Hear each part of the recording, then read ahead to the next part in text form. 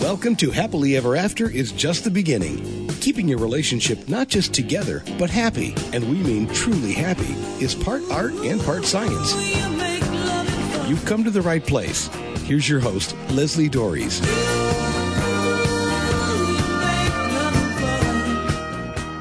In truth, the best gift that you can give your children is to protect the health of their parents' marriage, meaning yours.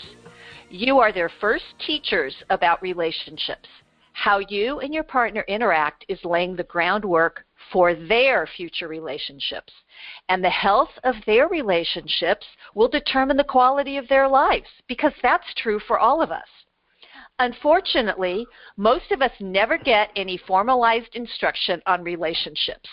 What we know we have picked up, quote unquote, on the street, so to speak. Not the way we want our children to learn most things, and certainly not something so important as love. But today, I'm going to address that with my guest, speaker, author, and founder and director of Better Dad Ministries, Rick Johnson. So Rick, thanks for coming on the show and talking about what doesn't get talked about a lot. Hi, Leslie. Thanks for having me. I appreciate it. You wrote a piece that appeared on the Good Men Project, 4 Things to Teach Your Children About Love. And I found it really fascinating because one of my Leslie-isms is that no one has to take a relationship 101 class and everybody should. So why do you think it is important to teach our kids about love? I mean, like I said, most of the time we just learn it on the streets. It's like, isn't this what love is? Well, that's probably not the best way to learn things, but I think it's something, again, you're right, we don't talk about, and I think parents don't intentionally teach their kids. Now, their example obviously speaks louder than their words, but at the same time, as an example, I came from a very abusive alcoholic home, and when I got married, I had no clue what normal relationships look like. I thought the home I come from was normal because I had never seen anything different. So, but for you, it was normal. Right. And so, it took a lot of years of my wife saying, well, that's not normal, and telling me why. And it's like, oh, yeah, you're right. So, yeah, I think that's something we overlook a little bit, and probably doesn't take much. I've been talking to I got a 10-year-old granddaughter that we adopted, and I've been talking to her. She's going through puberty now, unbelievably.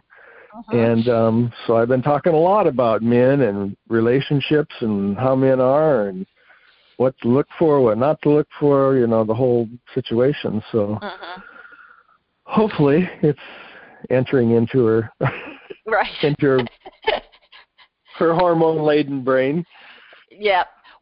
Well, and that's part of the thing, because people think relationships are natural, and up to a point they are. But just like you said, your experience becomes your normal, and this is what I tell people: anything that happened in the 4 walls of your home growing up is normal, and we don't know whether or not that's good, bad, or indifferent until we try to create it. And then, and even if we promise that we are not going to repeat that pattern, if we don't know what else to do, that pattern's all we've got. Right. And it leaves, if we don't do it, it leaves a void that we need to fill. And if we don't know what to fill it with, those, especially under stress, those old habits come back. Right. Yeah, that's what I tell people. With a vengeance. Right. And even though, and I used to have, my supervisor used to ask me, he said, Leslie, have you ever known somebody to just stop doing something? And I said, not unless they have an alternative behavior to engage in. And I think that's where the problem comes in, is that, we end up doing these things on autopilot because, and if we don't know what else to do, but love is natural. We follow in the footsteps. Yeah, we follow in the footsteps that we're, well, and it's interesting that we can actually change. My wife is a perfect example. She came from a very abusive home, left home at like 13. And I asked her when I said, how in the world did you turn out to be, a normal human being, and be a normal human being, right? And she said, you know, I just decided I did not want to live that kind of life or be that kind of person. And thankfully, she did have some role models throughout the years of what a healthy marriage and relationship looked like. So I think even if we don't have a good, there are things we can do like educating ourselves, having mentors, role models, right? That we can change. That's what I did. It took a long time and a lot of hard work, but it's possible.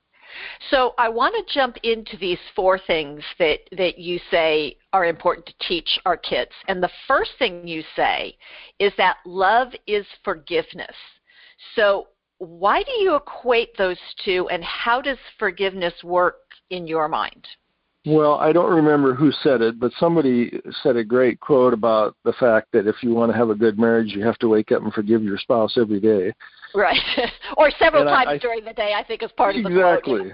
Yeah. I think that's pretty true. And I think forgiveness plays a big part. You know, when you're with somebody 24 hours a day, 7 days a week, you know, little things can get built up. And I think they don't really matter that much in a relationship, but they get blown out of proportion. And so the ability to forgive allows us to be able to love, and the ability to not be able to forgive, I think, causes us to hate as opposed to loving each other. And so if we can teach our kids to forgive, they got a big step up in life, I think, of leading a happy life. So what does forgiveness look like? Because I talk about forgiveness a lot.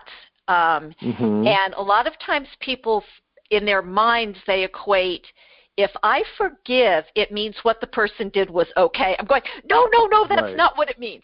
So what does it mean for you? Well, and I think you have to talk about that kind of stuff. You know, you can't just let things go that are a problem. But after you've talked about it, I just had a talk the other day, and it was like, wow, I didn't know that's how you interpreted what I said or what I did. I had no idea. And same with me. It was like she had no idea. And so, you know, I think under those circumstances to forgive, and I think we both did at that point. We're like, wow, I really apologize for what I did. I didn't mean to hurt you, and you know, I forgive you for that. And so it's very powerful because you kind of wipe the slate clean, so to speak, and you can step forward now and have a healthy relationship. And I love the fact that that it's talked about, because you said something that is so important, is that what I meant isn't necessarily how it landed. Right. And you know, I mean, I talk about with working with my clients, it's like, can you give your partner the benefit of the doubt? Can you look at your partner with goodwill and generosity that they don't know that what they just did or said didn't sit well with me? I mean, and a lot of people will sit and just stew on it. And it's like, they should have known. I'm like going, oh my gosh, the mind reading school of relationships. You probably will get a lot of blowback on this, but I think women are really bad at allowing stuff to stew and fester, and pretty soon it's blown way out of proportion, and I don't even know what I did. You know what I'm saying? Right. Well, that's part of it. I mean, and it is one of those things where, you know, I don't know if you've ever seen it, but there was a YouTube video. It's probably still there. It's probably been 15 years since it came out, about Laugh Your Way to a Better Marriage. And it's the idea that women remember things differently, and I don't necessarily want to say better, but, you know, because it's like, I remember having conversations with either my son or my husband or something, and I'll say, I remember having a conversation with my son, and he says, you never told me that. I said, yes, you were coming down the stairs. I was coming up the stairs. Halfway through that, we had this conversation, and he went, oh, yeah, you're right. And it wasn't that, you know, but again, the other thing that people have to understand is I'm going to pay more attention to the things that are important to me, so I'm going to remember that differently than you do. I mean, I remember my oldest sister, 1 year old, she wanted for Christmas was a baseball glove. And my mother has no recollection of that. And because it wasn't important to my mother, but it was very important to my sister. And so these are the kinds of things that are really important. And so that forgiveness is is really critical. Well, and you brought up a really good point about giving your spouse the benefit of the doubt. I mean, we tend to give compassion and forgiveness easier to strangers or people at work than we do our spouse, and that's the person that loves us more than anybody in the world. We should be giving them way more grace than we do other people. Right, and and so a lot of times people go, well, but they did it on purpose. I said, why do you want to believe they did it on purpose? Now, I mean, now there are some things that it's like, okay, but to jump off the bat to say to somebody, well, you did this purposely to hurt me, it's like, right. Why do you want to believe that about your partner? Exactly. Why would I do that?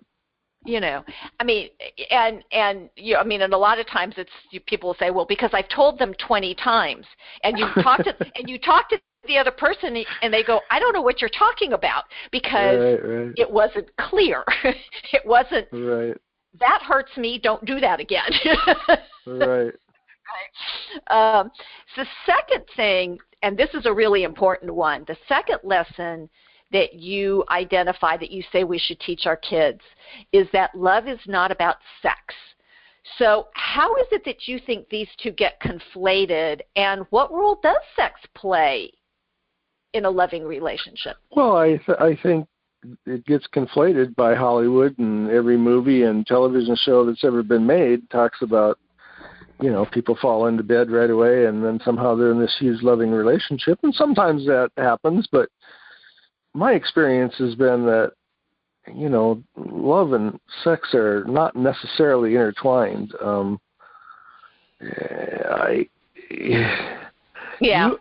Especially men. I think men can have sex with somebody and not have feelings towards them. I'm not sure women are as easily to do that, but and how they get mixed, I think that's just what our culture teaches us, and we need to tell our kids that that's not necessarily true. You just don't go out and have sex with somebody and expect them to fall in love. And if you expect a guy that you're dating to love you because you have sex with him, you're going to be in for a rude awakening, because that's probably just not going to happen. Well, yeah, I mean, and I think this is part of the myth of falling in love, because of the falling in love hormones and all of that, right. And the wanting to rip each other's clothes off and all, which there's a place for that, and I call it, falling in love, those 18 months. It's the time we meet, mate, and procreate. Right. But without that commitment, and I do think it is very, very difficult, and I think even for men, I think they still want to connect. It's not that they're not going to enjoy the physical aspect of it, but I think that when it's not just about sex, when there is some level of a deeper connection, it becomes more meaningful. It is not just this physical act that any two people can do. But I think it was very hard interesting. For today's teens. Yeah. Oh, there's no question. Porn is rampant. They can look at it anytime they want for free and blah blah blah. But I came to the realization at some point in my life, I don't remember when, that I was equating sex to love. Mm-hmm. So I figured if I had sex with somebody, it automatically meant that they loved me, which is, I guess, what I was desperately searching for. And it's not. It's not. It's almost a completely different thing. Now, sex does play a huge role in our relationships once we have a relationship developed.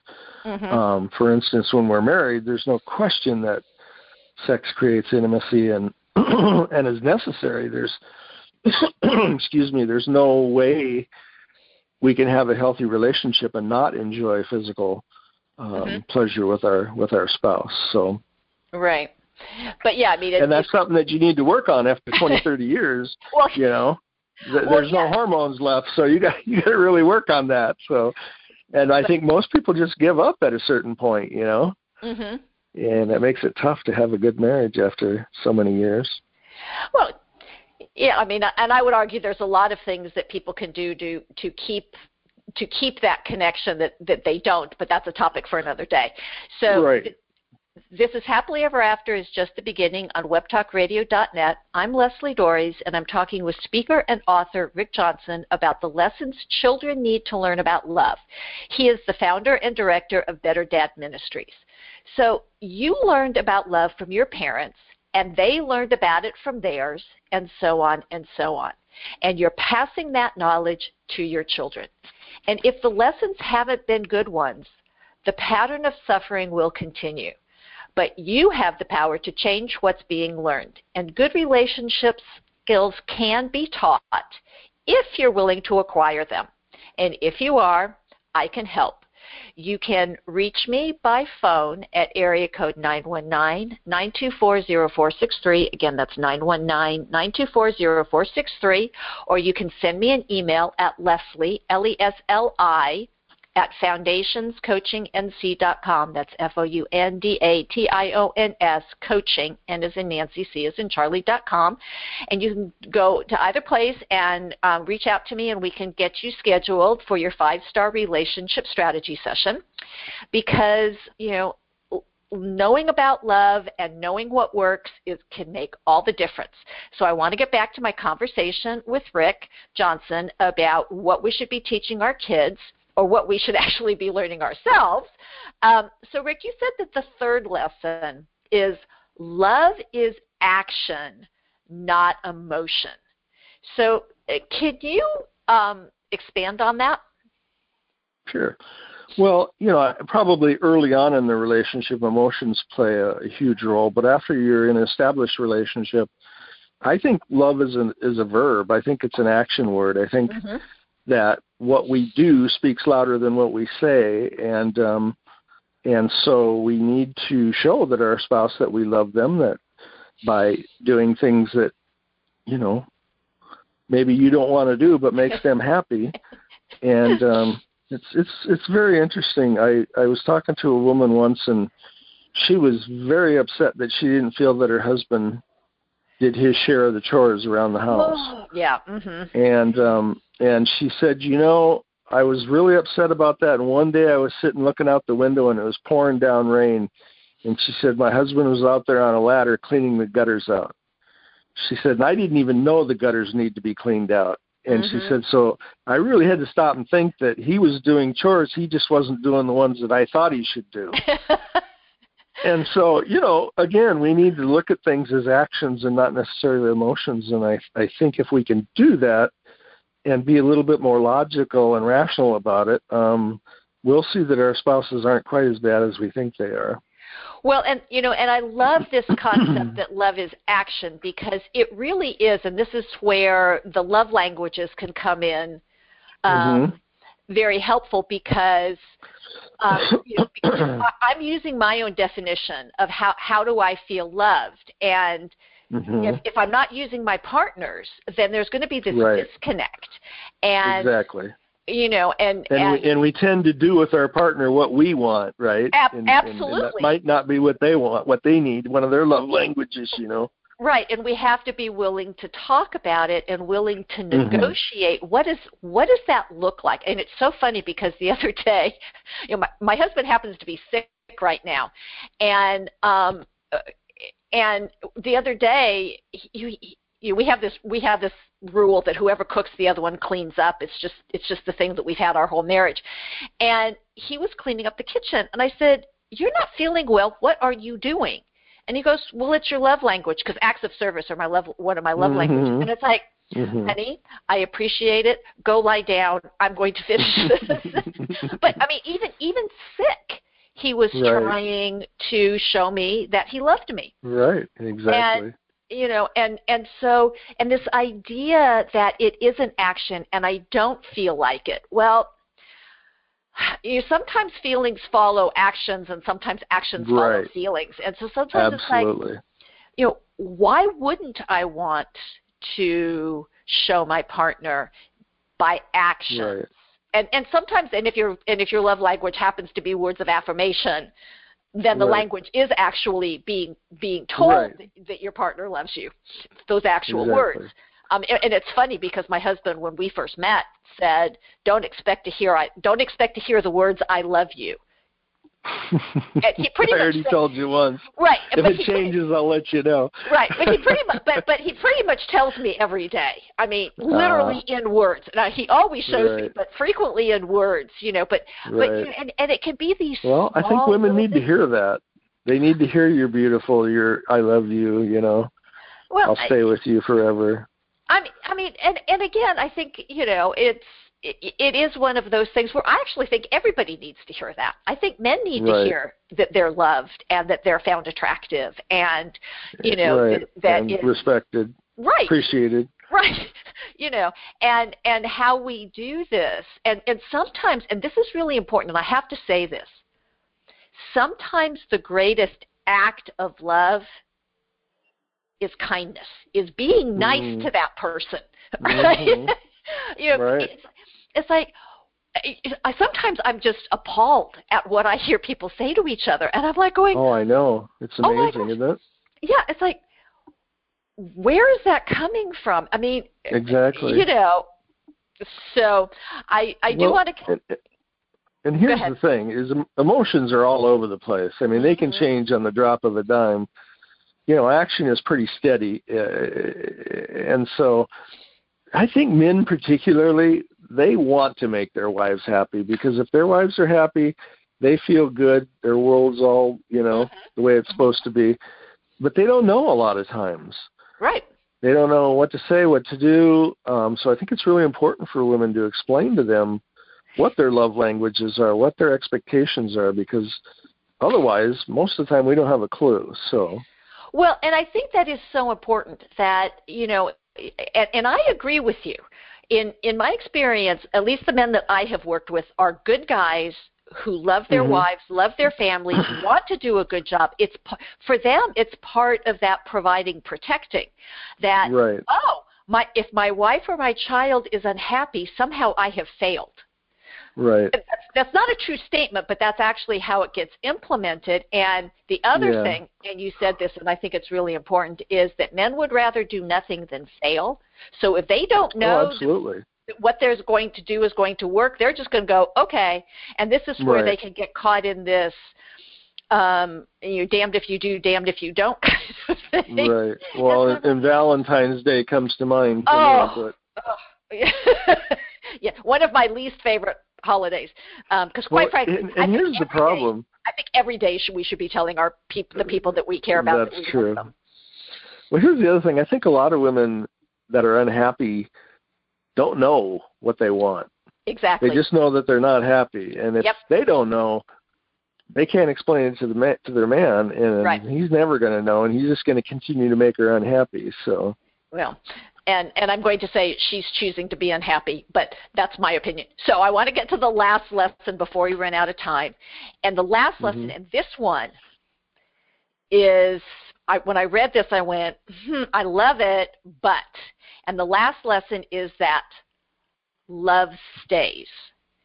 So, I mean, and I know that in terms of loving our children, they can get that message, although when we're not showing that message to the other parent, the message that kids get is that love doesn't stay. That, I mean, the conversation that a couple that's splitting will have is like, Mommy and Daddy love you, they just don't love each other anymore. So that belies the love stays, because if Mommy can stop loving Daddy or Daddy can stop loving Mommy, doesn't that mean they can stop loving me? So is this what you're talking about when you talk about that love stays? Well, I don't remember what I wrote in the article. Probably something smarter than I'm going to come up with now. But no, I think it's important that I'm not talking about if you're having huge problems, you know what I'm saying, and been through counseling and everything. I'm just saying I think a lot of people quit when things get difficult. And my observation after 41 years of marriage is that there's going to be seasons. There's going to be bad times. There's going to be good times. And if you weather through the bad times, those good times are so much better together. And if you don't do it with the same person, you got to go do it with somebody. So you're going to have to go through the same thing anyway. Right. And so I think part of it is when things are tough or somebody's sick or whatever, that you stay speaks that you love them. If you didn't love them, it would be easy to just say, yep, sorry. Well, and this kind of goes back to the love is an action, because if we stop acting loving towards each other, then I would think that would sow the ground for not staying. I mean, and there are a few of my mentors that, kind of have, took a stand. I'm a marriage and family therapist by training, and one of my mentors said, marriage is in our title. But there are a lot of marriage and family therapists that won't promote marriage. And I don't mean, and I don't think everybody should be married, nor do I think that every marriage can or should be saved. But so many more could if people understood that there are going to be times when I don't like my spouse. But the truth of the matter is there were times I didn't like my kids either. So exactly. Or they didn't like me, or my husband doesn't like me, or whatever. Right. But if you have that grounding of love, and that if I, because sometimes if I act in a loving fashion, I start to feel love for my partner or the kid who has just driven me crazy. Right. And and so how can people? I mean, what have you seen? What do you recommend for people who? I mean, they really are struggling because. Yeah. Kind of like the woman you were talking about. Well, he's not doing, he's either not doing the things that I want him to do or think he should be doing, but there he is doing this other thing that I didn't even know needed to be done. And it's kind of like, because you guys aren't talking to each other. So what do you tell people about love staying? Well, we talked online or offline about the statistics of kids from broken homes, or however you want to describe it. Divorce or whatever, and statistically it's off the chart that kids do better from a stable two-parent home than they do from a single parent or any other type of living situation as far as that goes. And so, there's that for one thing. And I think we tend to, and you mentioned it, sometimes you didn't like your kids. But we don't think about divorcing our kids, right? We figure out a way to make it better, and because we're always going to take care of our kids, right? So why don't we do that with our spouse? Why don't we do the same, pay the same? And that's a big thorn in my side, is that I'm not picking on women, but I'm going to say I think they're probably more apt to do this. They spend all their time when the kids are growing up focused on the kids and not on building their marriage. And then when the kid's gone, there's nothing left between them. And why should we stay together? We don't even like each other. I don't even know you anymore, Right. Yeah, that's a big one. That's a big one for me. And I mean, I raised two children to adulthood. But my husband and I still stayed connected. In fact, I remember, my husband and I were going out on a date one night, and my son goes, "What restaurant are you going to?" And I told him, and it was his favorite restaurant. And I looked at him and I said, "We're going to Bistro 604, and you're not coming." He was so mad at me because it's like, no, this is our time. And, and it's very difficult. One of the things that drives me crazy. And that's a good lesson for them to learn, that they're not the center of the universe. And that mom and dad's relationship is most important. Well, and it goes to my opening statement that truly the best gift you can give your kids is to protect their marriage, because that's the foundation for them. And but we have but the child-centric society, it's all about the kids. It's like, love you guys, but at some point in time, the ideal is you're going to be off on your own, and Dad and I are going to still be here. So what do we do then?